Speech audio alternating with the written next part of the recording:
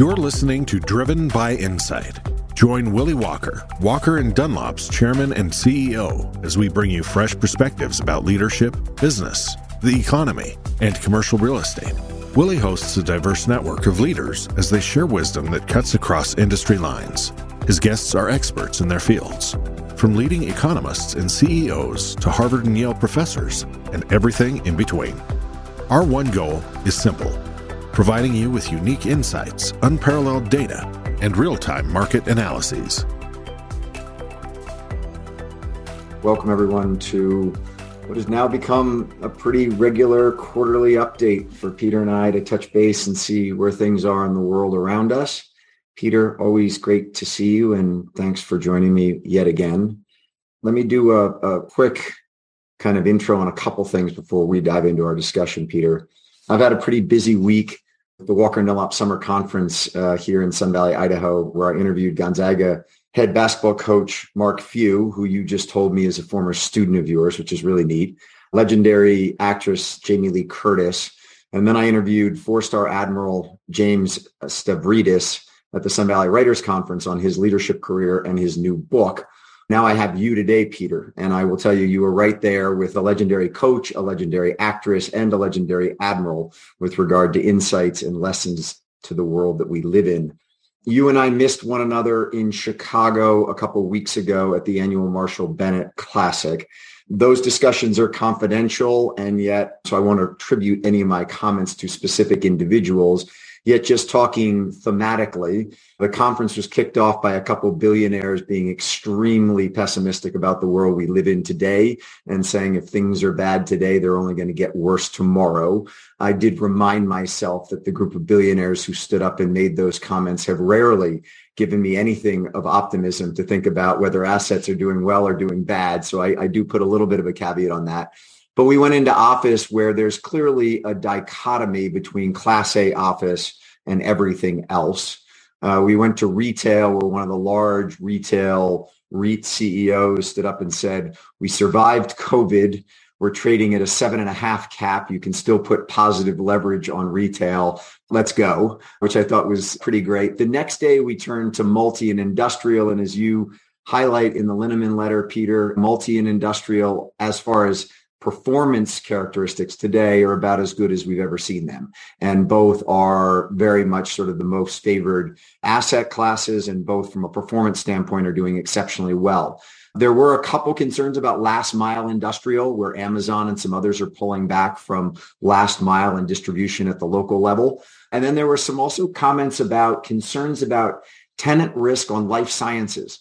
Life sciences has been an asset class, Peter, as you've written about, that's been incredibly strong. And there was just some questions as it relates to whether venture dollars will continue to flood that space, and that really in investing in life sciences and medical office, you got to, for the first time in a while, be really careful about the tenant base.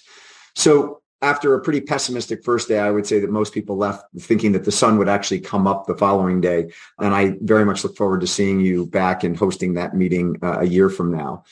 That's a pretty good segue into the Linneman letter this quarter. You begin by listing a litany of problems confronting the U.S., like polarized politics, COVID, war in Ukraine, deficits, global warming, etc. But as you typically say, Peter, don't bet against the U.S. economy. This morning, I got my New York Stock Exchange daily update, and it said markets are a little lower after yesterday's 2.4% gain on the Dow.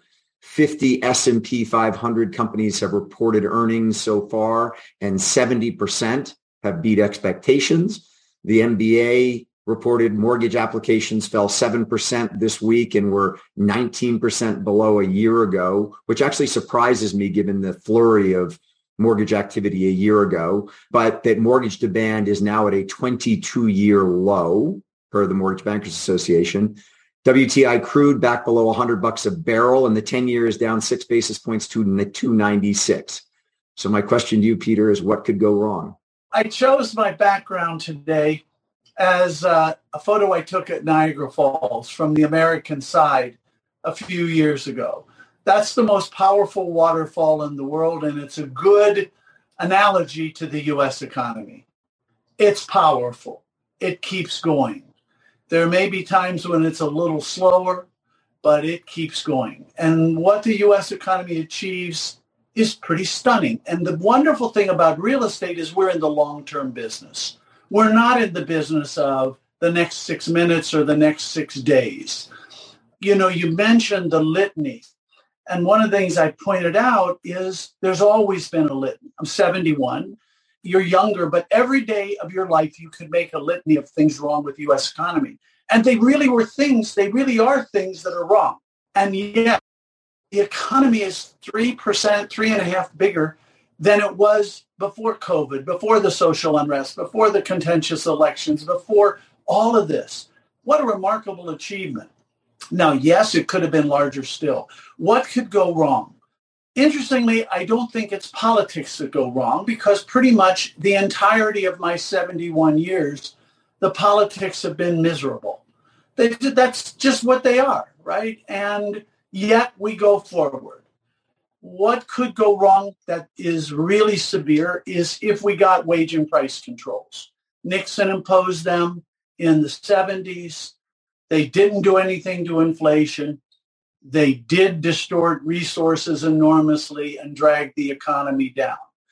Second, we have a nuclear power at war, in a real shooting war. And if that somehow went nuclear, that would be an all bets. I mean, that's not occurred. And I don't know how the world would react to it. And the third is, if that war spilled over into Poland, shooting part spilled over into Poland or into the NATO countries, that would be very upsetting. A consensus that we're going to talk ourselves into a recession. And it just seems to be coming from the Republicans want to use their media to point out how badly the Democrats are doing. They don't need help. The Democrats have apparently decided to kind of blame everything on Biden. He doesn't need help. And so the entire media is trying to talk us into a recession. And they are creating nervousness.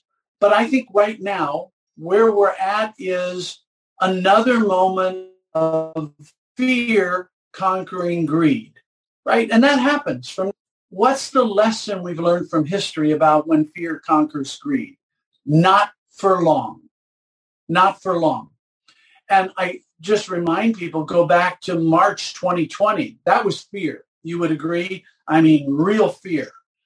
And you came back a year later and greed was back. And I don't mean greed in a negative, a nasty sense. I just mean you see all the good things that can happen rather than all the bad things. So you can think of fear, you think of all the bad things that happen. And greed is you think of all the good things. And there's a balance out there, and more good than bad. So there is a slight chance we're going to talk ourselves into a recession. Peter, I want to talk about rates to start with, because on our last call, I talked about the increasing rates, and you essentially said to me, hey, Willie, we'll adjust. You know, I remind people that on our call a year ago right now, the 10-year was at 131, and it's at 3% today. I want to also, and this is one of the problems, Peter, of having such a long history with me, is I take notes on everything, and then I can go back and look at my notes. So let me go back to where you were a year ago as it relates to rates. And you said, first, two things on rates and inflation. First thing I asked you was, it sounds like you agree with Fed Chair Powell that while certain inflationary pressures are impacting industries like home building, what you see today doesn't concern you and is transitory. So a year ago, you were on this is transitory inflation, not 8% inflation. On rates, you had a very bullish outlook on rates, and you said we expect short-term interest rates to remain near zero for at least the next 5 years as the Fed replays its post-GFC playbook. And I asked you 5 years, and here we are a year from now, and we're well off of that zero Fed funds rate. So in this quarter's Linneman letter, your projection is, including what you are assuming is a 75 basis point increase next week, that we will have between 150 and 175 basis points added in 2022 to get us to a short-term normalized rate of 250 and a long-term normalized rate of 350. Give us a little bit of your thinking on how you're getting to a short-term rate of 250 and a long-term rate of 350. Okay, so I think the transitoriness of inflation is important to this. I still believe inflation is transitory. It's higher than I thought it would get, and it's higher than the Fed thought it would get. It's very interesting when we shut down the economy, not just us, the world, right? Shut down the economy, demand and supply both plummeted. When that happened, there were only two possibilities. Supply would come back faster than demand, or demand would come back faster than supply. Had supply come back faster than demand, we would have massive deflation. We would have prices falling, wages falling, debt being defaulted on. Not a pretty story, and that would have been a mess to be dealing with. That was always unlikely because supply usually lags demand coming out of the bottom. And when you had 23% of the labor force collecting unemployment insurance, not surprising that supply lags demand, okay? So demand grew, I'm just going to use GDP. So demand grew 3% over pre-pandemic and supply lagged. What did you have happen across the economy? Prices went up. This is real simple. Now, did they go up in some sectors more than I thought? And it's been added to by the Ukrainian situation, which nobody really foresaw, or at least no economists. There may have been military types who foresaw it. Stavridis actually said when I interviewed him on Saturday that the Defense Intelligence Agency was well ahead of the curve as it relates to what Putin was going to do, which was an interesting insight from a defense standpoint. Right. And good for them. And while you can look at the inflation indexes that leave out energy, they don't really leave out energy because energy inputs into everything, right? Through electricity and fuels and so forth. So you can leave out, quote, oil, but you don't leave out energy, if you will. And so it's there. So it's higher. What happens? Well, I'll give you one example. Why do I still think it's transitory? I think it's transitory because industrial output grew 3%, not 3% annualized, 3% in the first quarter. What's that doing? Manufacturers are saying it's highly profitable at these prices to expand output. They're doing it. Is it happening as fast as we'd like? No, China's still shut down in major places, right? So it's still a problem. Chip prices have fallen. The Wall Street Journal finally figured that out yesterday. Auto sales are picking up. Why are auto sales picking up? The demand's been there, but without chips, we didn't have cars. Now they're getting chips, so they're able to sell cars. Shipping rates and truck rates have fallen 15 to 20% over the last, quarter and a half. Oil prices are down. They're still very high, but they're down. Let's remind ourselves about the reality of oil prices. 2 years ago, oil prices were basically $20. Is it a surprise that there was a big drop in output? Huge. Do you start it up overnight? No. So I think my memory is Permian rigs went from about 480 active down to about 100 active in a matter of months. It's back up to some number like 360. Does it have a ways to go yet? Yeah. When will oil prices really normalize?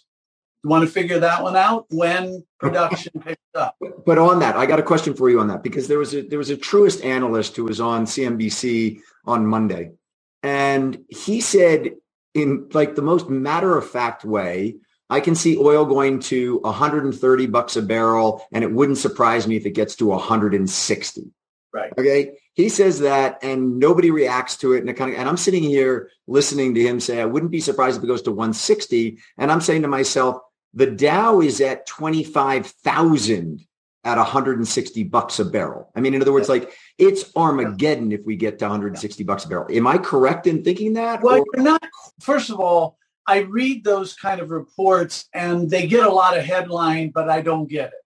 If fracking is profitable at around $40, $35 a barrel, you explain to me how it can be at 160 for very long. It's just that simple.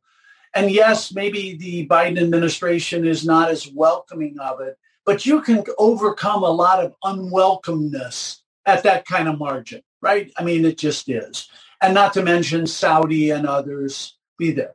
The other thing you're not quite right on, Willie, is people think back to past when high oil prices were a big tax on the U.S. economy. We're the largest producer of oil in the world. So if I said to you, Saudi Arabia, do they win or lose from higher oil prices? You'd say they win. If I said the Emirates, you'd say they win. If I said Russia, you'd say they win. Venezuela, they win. The U.S. wins. Very different than prior to when we started fracking oil, which was only about 2012 that we began fracking oil. So that changed everything in that we actually benefit. Now, not every citizen, but Houston, Dallas, Denver, even Pittsburgh with natural gas. So I don't think it goes that high. I would be surprised if it's above. Here's one you can write down and we can revisit a year from now. I think oil will come down below 80 within a year.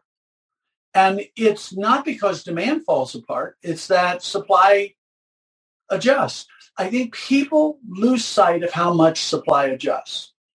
So, Peter, in this quarterly Linneman letter, you sort of take Europe to town on having outsourced all of their energy supply and a bunch of other things to try and look like they were the great leaders on the new green economy. And as you accurately say, they just outsourced it to somebody else and continued to use it. They just weren't manufacturing it.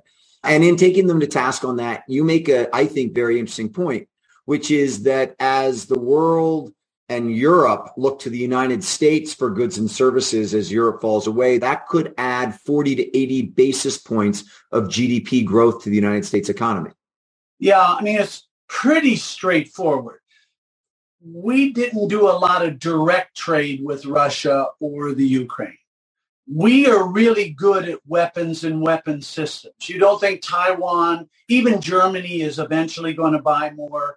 Even France is going to buy more. Even Poland's going to buy more. And we aren't going to get all those sales, but we're going to get some of those sales.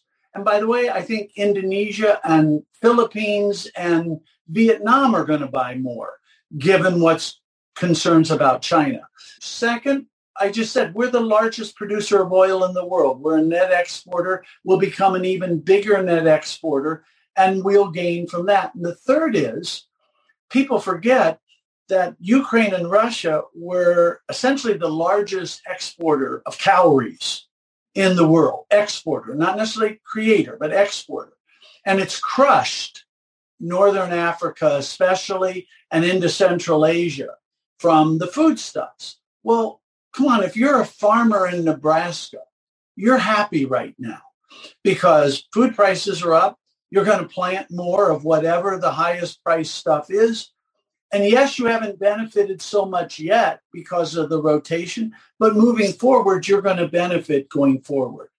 And so when you add all that up, remember the war is 5 months old at this point, 4 months old at this point.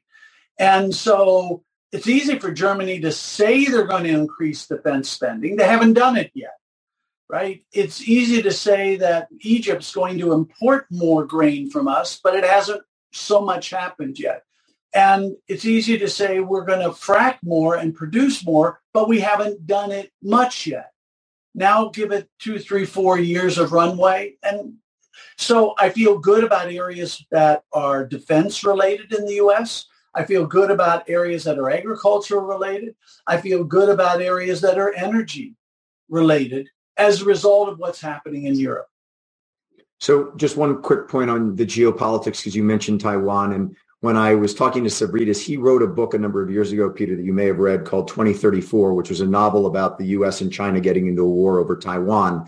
And I asked him, does he think that the reality of 2034 is closer to happening now, given everything in Ukraine and what China has been thinking about, or further away? And surprisingly, he said further away, that everything that's happened in Ukraine makes it, in his mind, that China doing something on Taiwan right now actually has less of a likelihood today than it did when he wrote that book a couple of years ago. But I want to stay on fiscal stimulus and the monetary supply, right? Because one of the things that I think is really interesting that you point out is you talk about the Fed shrinking its balance sheet. You talk about the amount of not only treasuries, but also GSE debt that the Fed has. And you basically say, even if they get rid of $5 trillion on their balance sheet over the next 5 years, there is plenty of liquidity in the market to absorb that, and that will not be a shock.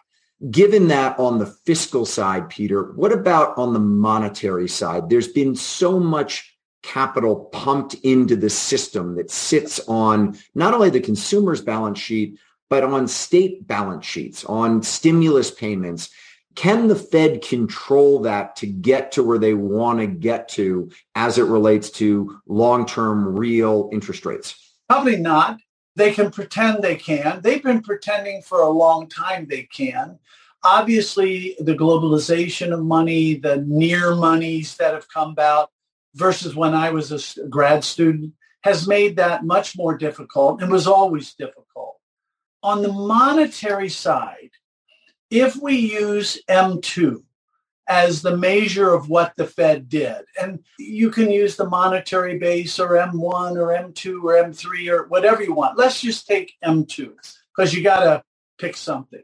The M2 since the beginning of the pandemic is basically $6 trillion higher. That went from 17 trillion to 23 trillion. The economy is about 22 trillion GDP, just for a benchmark. Okay, so 6 trillion is a lot that they added to the economy. Of that, 5 trillion sits on cash, just sits in cash. 1 trillion of cash above normal cash, right?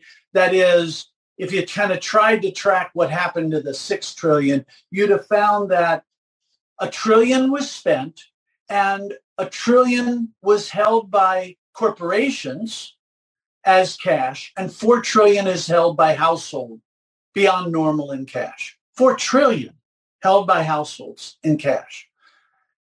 That's because, and it passes a smell test, we spent 1 trillion on a $20 trillion economy.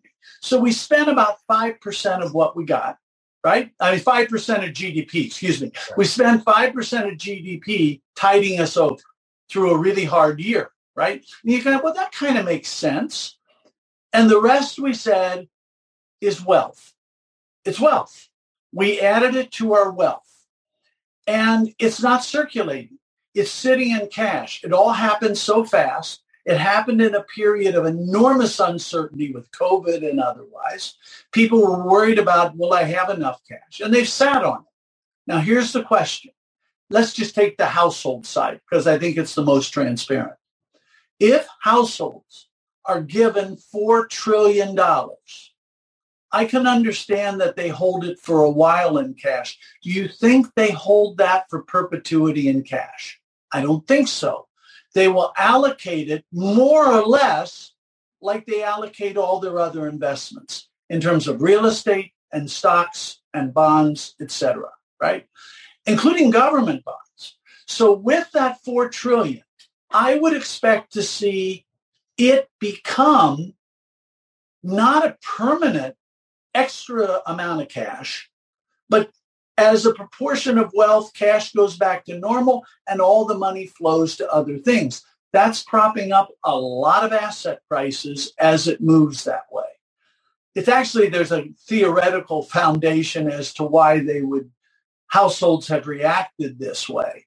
I mean, it's if you win a $1 trillion lottery, you're going to go out and buy ice cream cones. I mean, you can't buy $1 trillion worth of ice cream cones. So you save most of it. You have a little fun. You go buy some sundaes, and then you put the rest into savings, and it grows, and you allocate it. So there's a lot of money out there. And that's why I took in Linneman letter the $5 trillion if the Fed ran off.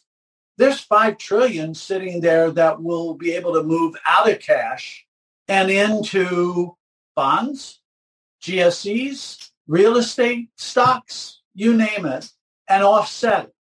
Now, it may not be neutral because you can imagine the Fed said we are only buying certain types of assets, right? Right. They only bought vanilla, right? They really only bought vanilla. You can imagine that not all the $4 trillion is going to want vanilla, such that as the Fed sells their vanilla or doesn't replace their vanilla, some of it's going to get replaced out of the $4 trillion, but some of it's going to go into pistachio, like life science, right? Some of it's going to go into private equity. So it's not going to be mechanically one-to-one because the Fed bought vanilla. So on that, I want to go through this real quick on national debt because you focus on it for a moment and it's very much germane to this issue. So you point out in the Linneman letter that real U.S. net wealth per capita has gone up to $452,000, $1.2 million per household, which is 15.5% above the 2019 peak. You then go on to talk about, as you just outlined, the debt burden in America, given the amount of money that we've printed, and that we're now up to $232,000 per household, which is up $120,000 since 2008 on a per household basis. So on the household net worth of $1.2 million and $232,000 per household of national debt, it's a 20% debt to equity ratio. Does that concern you right now? No, it has never concerned me what the federal debt is. It has always concerned me, did we get our money's worth for what the debt funded? If we got our money's, by the way, just think of your customers, your clients. The question isn't debt, it's are they getting their money's worth? Are they getting a good property that covers and so forth, right? And if they've got a bad property, I don't care if they got low debt, it's still a bad property. And if they've got a good property with high debt, it's still a good property, right? So the fundamental thing is, did we get our money's worth? And lots of time we don't get our money's worth from the federal debt. By the way, lots of time we don't get our money's worth from private debt too, right? I mean, it's not unique to the federal government. The second thing about the federal debt is it's largely misunderstood. And I have a chart in Linneman letter that I think, I'm going to do this from memory. We have about $29 trillion of federal debt. Now, remember, by the way, $22 trillion GDP, just as a benchmark. However, 6 of that is one branch of the federal government owes it to another branch of the federal government. So you could imagine the exercise. The left pocket of the federal government owes the right pocket of the federal government $6 trillion. How much on net does that represent? The answer is 0, right? That's intercompany debt. That's bookkeeping. There's no real net liability there. Second is then you go with the Federal Reserve. And the Federal Reserve holds, and again, I'm doing from memory, Willie, about $6 trillion of federal debt. Now, technically, the Federal Reserve is an independent agency. Come on. Right. Is it a part of the U.S. government? The answer is, of course, right? Of course, with some technicalities. So again, that's money that the federal government owes to another entity of the federal government. So that nets out. Then you're left with about 16 to 17 trillion owed not to the government. Okay. And of that, about 7 trillion is owed to foreigners. That's real debt. That's real debt. Okay. Not if you're Argentina, but that's okay. And yeah, well, and that's to the point. It's real debt until we decide to stiff people.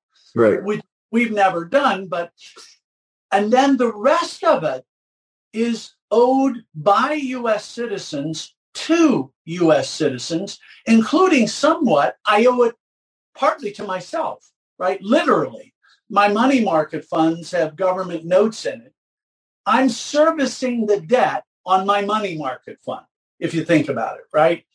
Or another way to think about it, suppose your wife owns all the debt and you have to pay the tax to service it. Your household's net neutral, right? I mean, so when you think about it, the debt that U.S. citizens owe to themselves is neutral at a national level.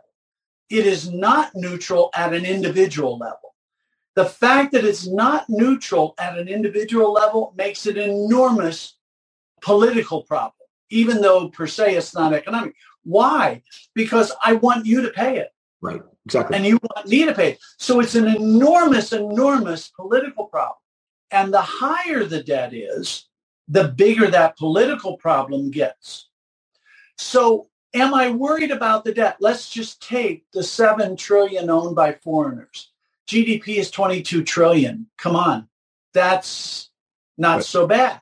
Let me jump in here because I want to get down to specifics on the markets that I want to dive into for a moment and also asset classes. But the final thing on the general macro outlook, your team tracks 20 economic indicators, real GDP growth, capacity utilization, medium home prices, et cetera. And of those 20, 15 of 20 are beating trend. Only 5 are behind trend. So on that outlook, it's exceedingly strong. Yeah. But on your canaries in the coal mine, a year ago, you only had one canary. And anyone who doesn't read the Linneman letter, I would A, strongly recommend you get it. And B, one of my favorite things to look at is the canaries in the coal mine, where Peter and his team look to try and see where are we seeing anything to be concerned about, like a canary going into a coal mine. And so last year you had 1. This year you have 6. Yep. Okay. So we've got 2 dead birds on speculative real estate development. You've got 1 dead bird on narrowing spreads and rising loan to values. You've got 1 dead bird on record buyout deals. You've got 1 dead bird on empty space being worth more than full space. And then only 1, which I'm interested in because when you went to the risk to growth, you named COVID. But on the COVID fear strangles the economy, you've still only got 1 bird. So as you sit there and think about from 1 bird to 6 dead birds on your outlook, yet 15 of 20 major economic indicators you track all being above trend. Is the canary situation something we ought to be paying more attention to? We're early on. We're early on is how I view it. When you really get in trouble is when everybody believes trees grow to the sky and when there's more money than brains. That doesn't mean that people are stupid. You could take the most brilliant investor in the world and give them 10 times as much money and they'll have more money than brains, right? So I truly mean it, more money than brains and trees grow to the sky. Do you think we're in a belief period where people believe trees grow to the sky right now? No way. People are worried that they're going to burn to the ground, not grow to the sky. So in that sense, I feel good. More money than brains, there's a lot of money out there and that part is the risk. And you're starting to see it. You were mentioning life science. I believe in life science long term. I don't know how, as you know, I've written this book with Al Ratner and Mike Roizen. You can't believe what we say in that book and not be bullish about life science long term because of what it can do to medical and life and so forth. We can talk about that at a different time, I know. But it is speculative by its very nature. Industrial, you're seeing more and more speculative. Now, it's being absorbed. There's no doubt it's being absorbed. You're not really seeing much in office. You are starting to see hotels again creeping back. They should creep back because we probably lost 10% of the hotel stock during the pandemic. So it should creep back, but it's coming. But we are not in a period where we just have a belief trees are growing to the sky. I just don't see it, especially given the amount of, if we had cash balances below normal, right? I'd say, people have chased everything. They believe trees grow to the sky. We just talked about it. Corporations have $1 trillion more than normal in cash, and households have $4 trillion more than normal in cash. That's not what you do when you believe trees are growing to the sky, right? So they're still being relatively restrained.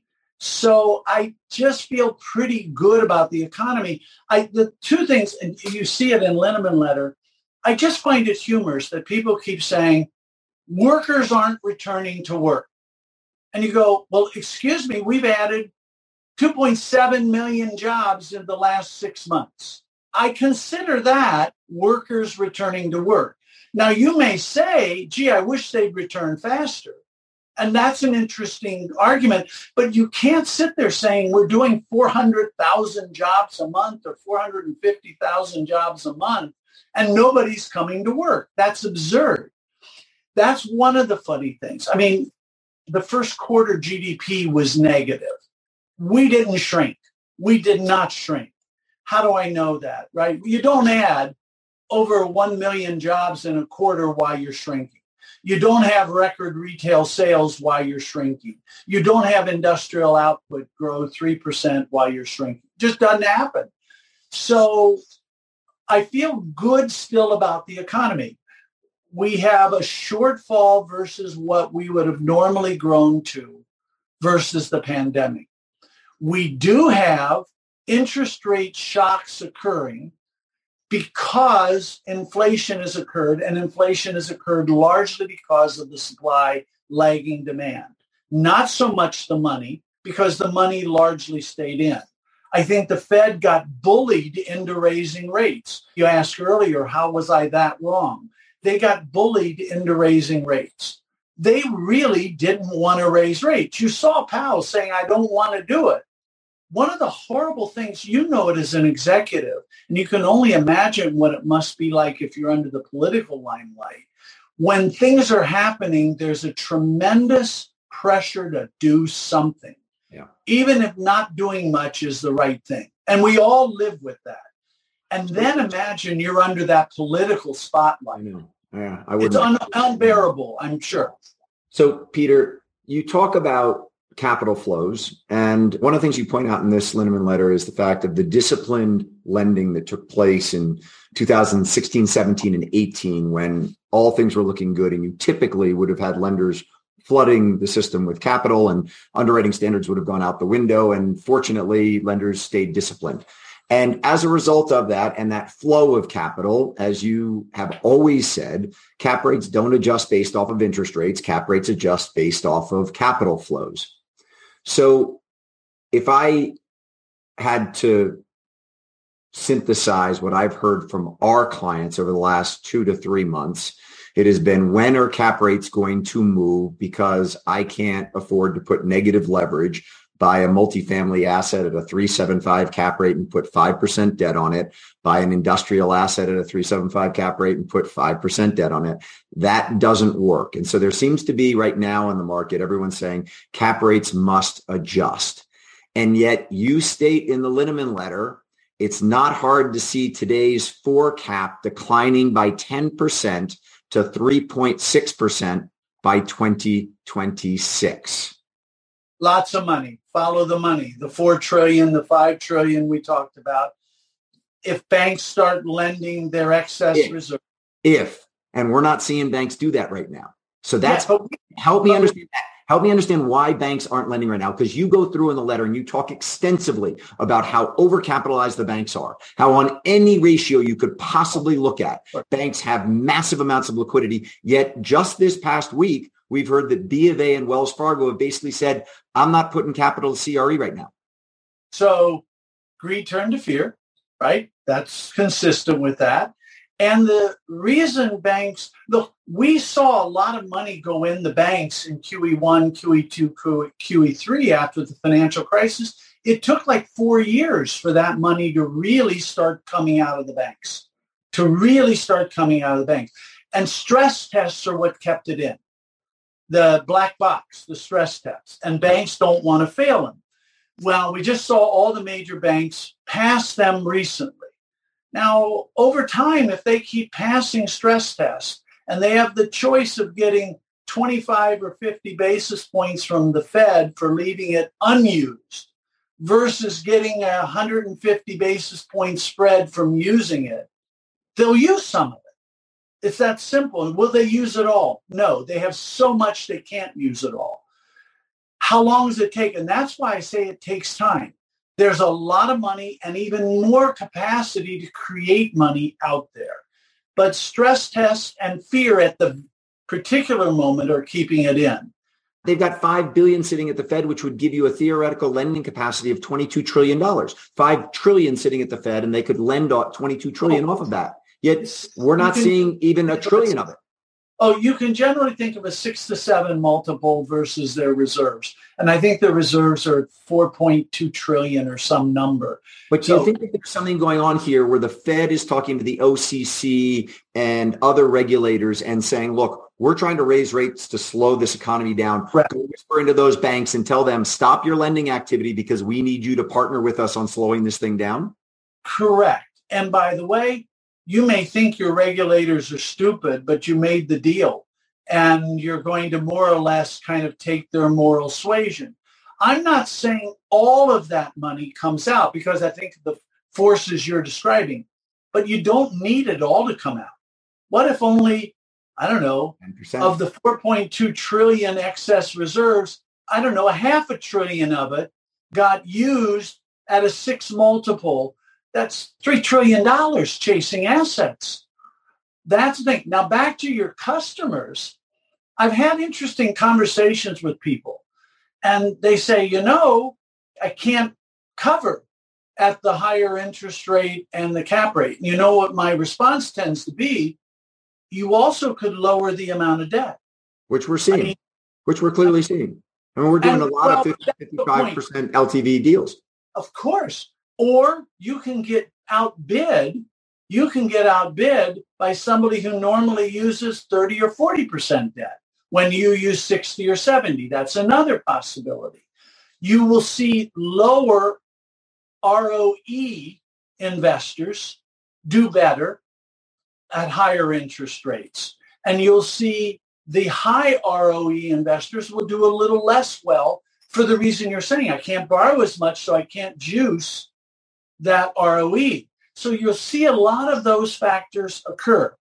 There was a friend of mine who was on Yale's faculty, much, much older, and he was on Yale's faculty back in the day, like in the 50s, when you were paid a pittance to be a faculty member. And he went to his department chairman, so he says, and the Yale department chairman says, well, I can't raise your salary, son, but occasionally you have to use your trust fund, right?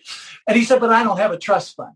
Okay, but the equivalent for the borrowers is you might have to use a little less debt.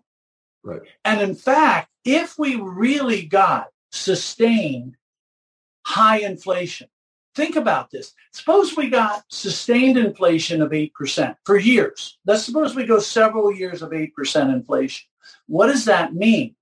That means that we're going to get negative spreads. We're going to get some very negative spreads. Why?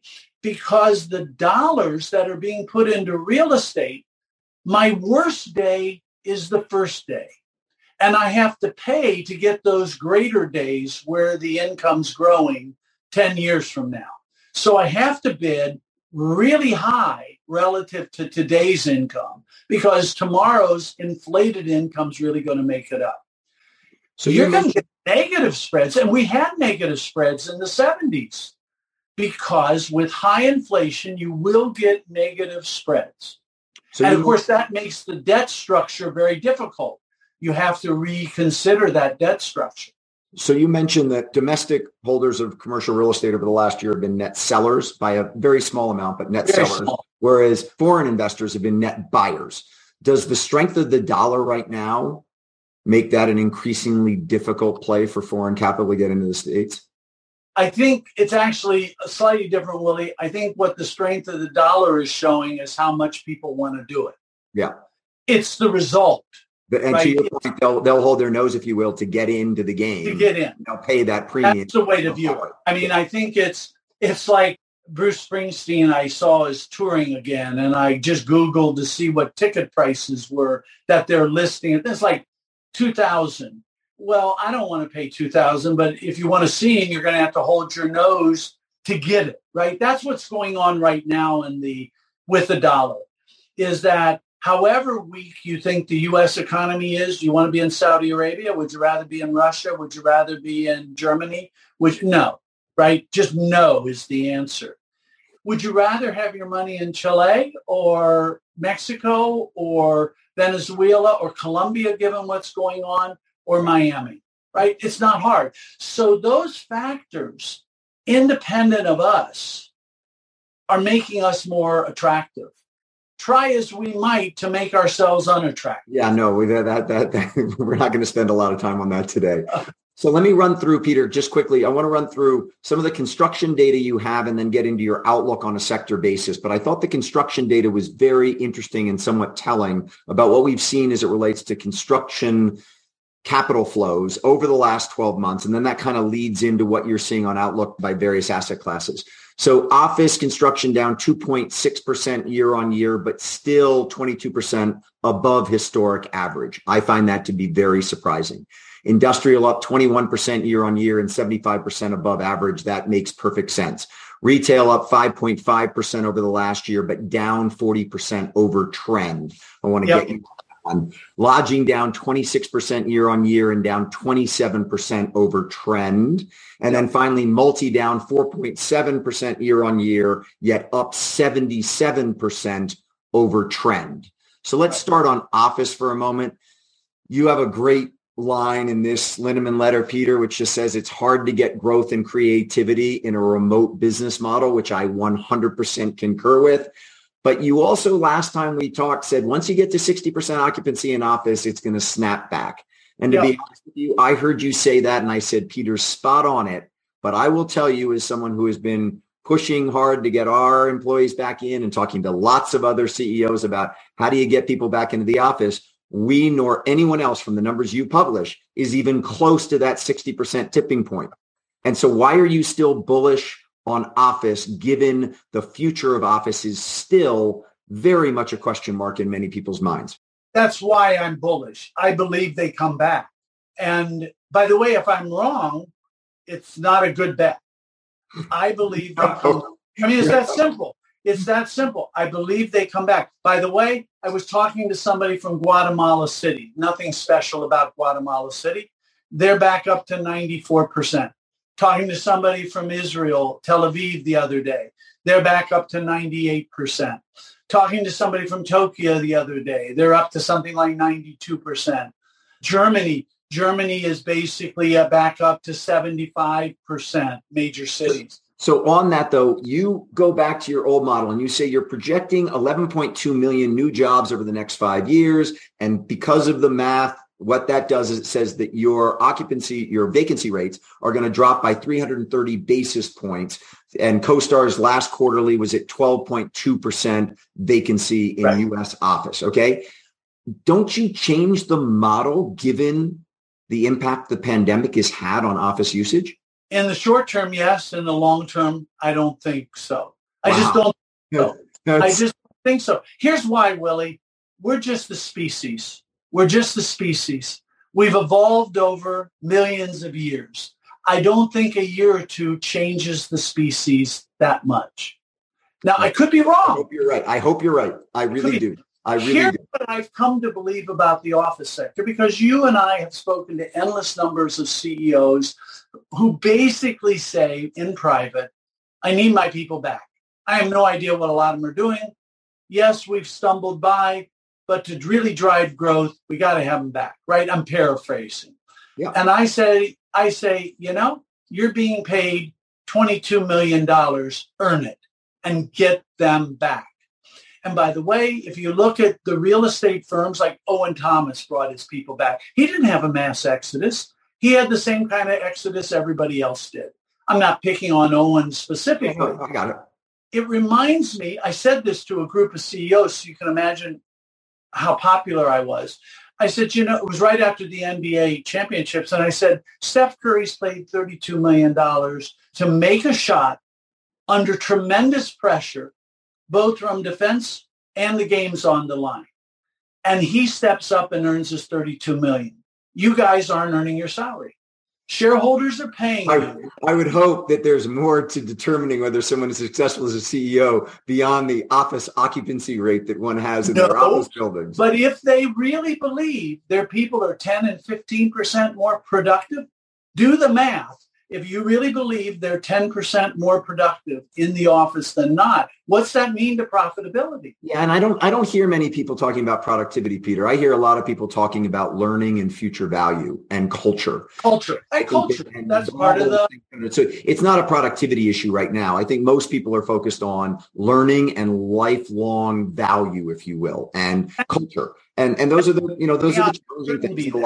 A lot of you, the one other thing that I would say on this, and then I want to move from this to multi and industrial, is just that just because we learned a certain way does not mean that the next generation has to learn the same way. So I have when I was at Morgan Stanley, I learned a lot by looking over someone's shoulder at a computer screen showing me how to do a model.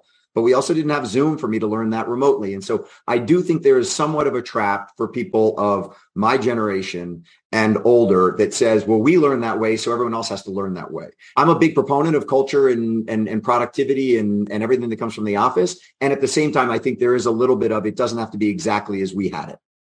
So I'm going to give you one quick rejoinder that boomers can identify with. We were going to sing songs and the world would never have war again, right? That was our view. We would, in the sense of we were different. Right. Our generation was different. We were going to sing songs and the world would ever have peace. It's not been so peaceful over that time period. You don't change fundamentals. You change window dressing, but you don't change fundamentals.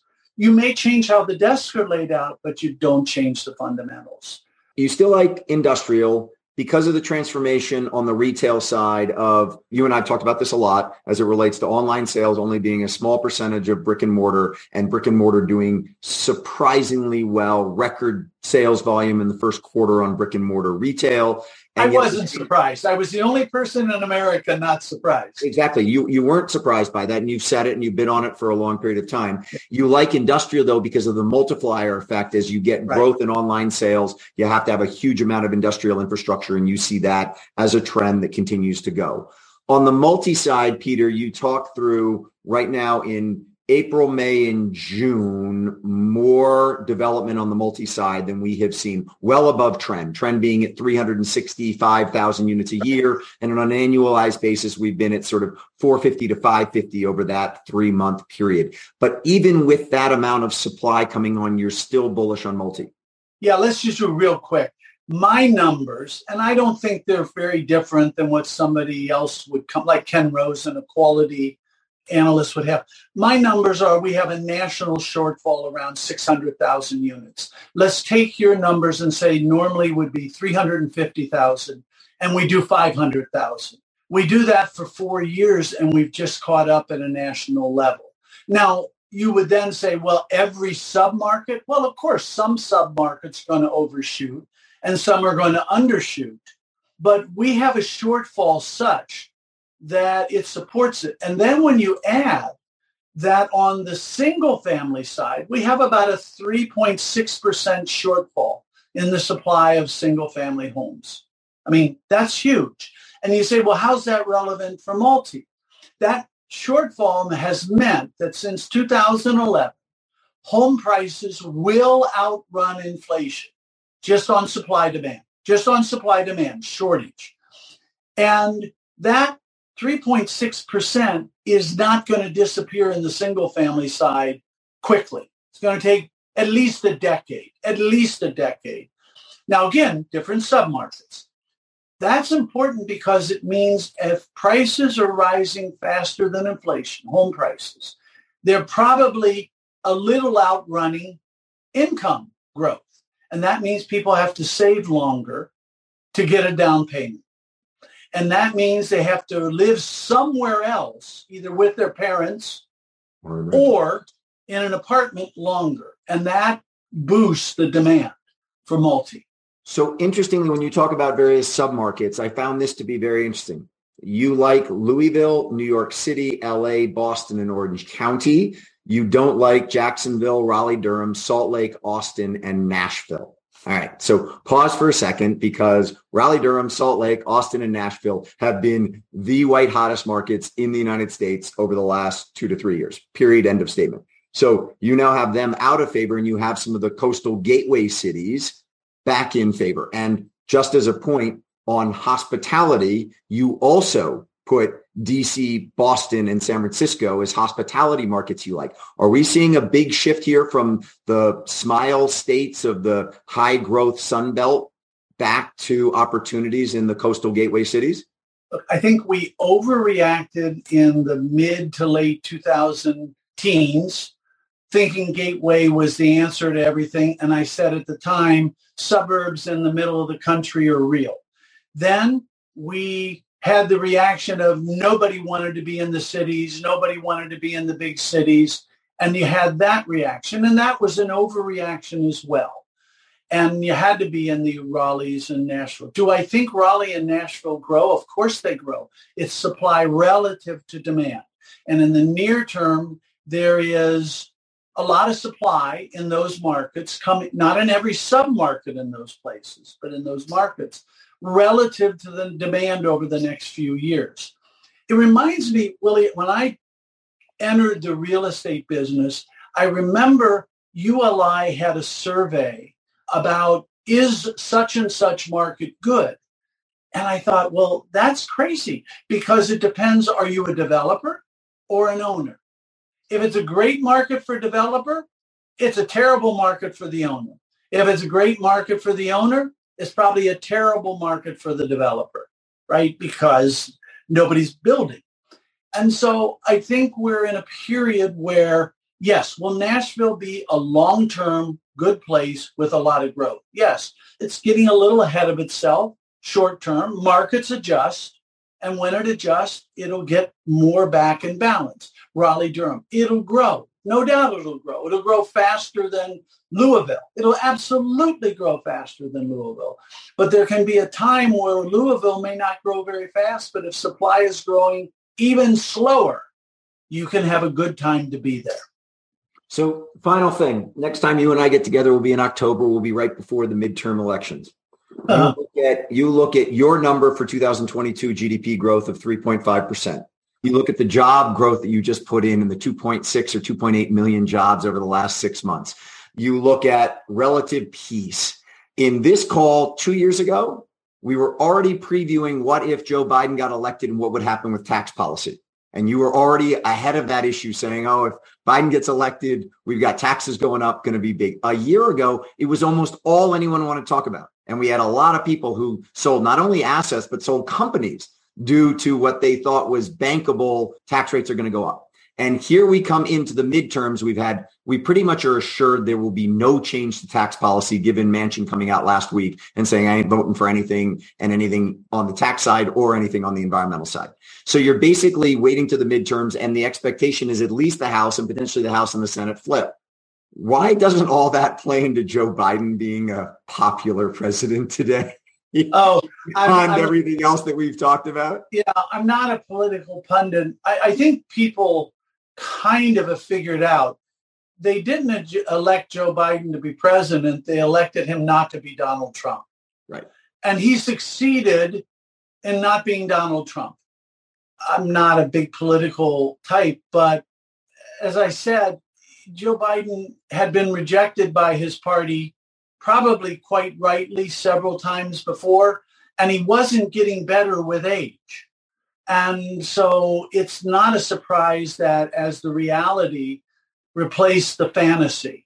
My only point on it is I'm not trying to make a political comment about Joe Biden, and I hope everyone listening to this doesn't assume that. I'm saying if you look at the data, right, about the person, forget about the war, forget about Afghanistan. If you look at the data from an economic standpoint, and people say people vote with their back pocket, all the things that people expected to come from a Biden administration, quite honestly, haven't come. You haven't had a decelerating economy. You haven't had no job gains. You haven't had all the things that everyone was fearful of. And yet he's wildly unpopular. I'm not trying to convince people. No, but it's just really interesting to look at the data. Trump lost with the same information, if you think about it, right? The economy was growing. Economy was recovering very well. COVID was, vaccines had come, et cetera, right? Coming. And he lost in the same way. And I can't quite explain it other than it seems to not have to do with the economy in either case, because I think you're dead on. I think you're dead on that if all you did was look at the economy, Trump would have won, right?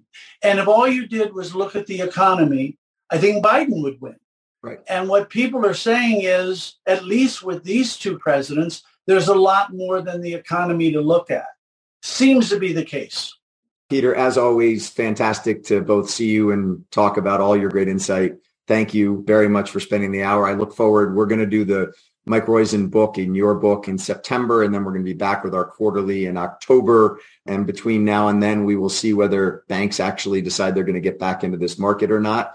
To everyone who listened today, thank you for your time. I believe that we're going to replay my interview with Jamie Lee Curtis from last week next week. If you have any interest in listening to really an incredible discussion with one of Hollywood luminaries of Jamie Lee Curtis, tune in next week to hear that. Very different from what we've discussed today, Peter. Thanks so much for your time, and take care of yourself. Thank you. Great to see you.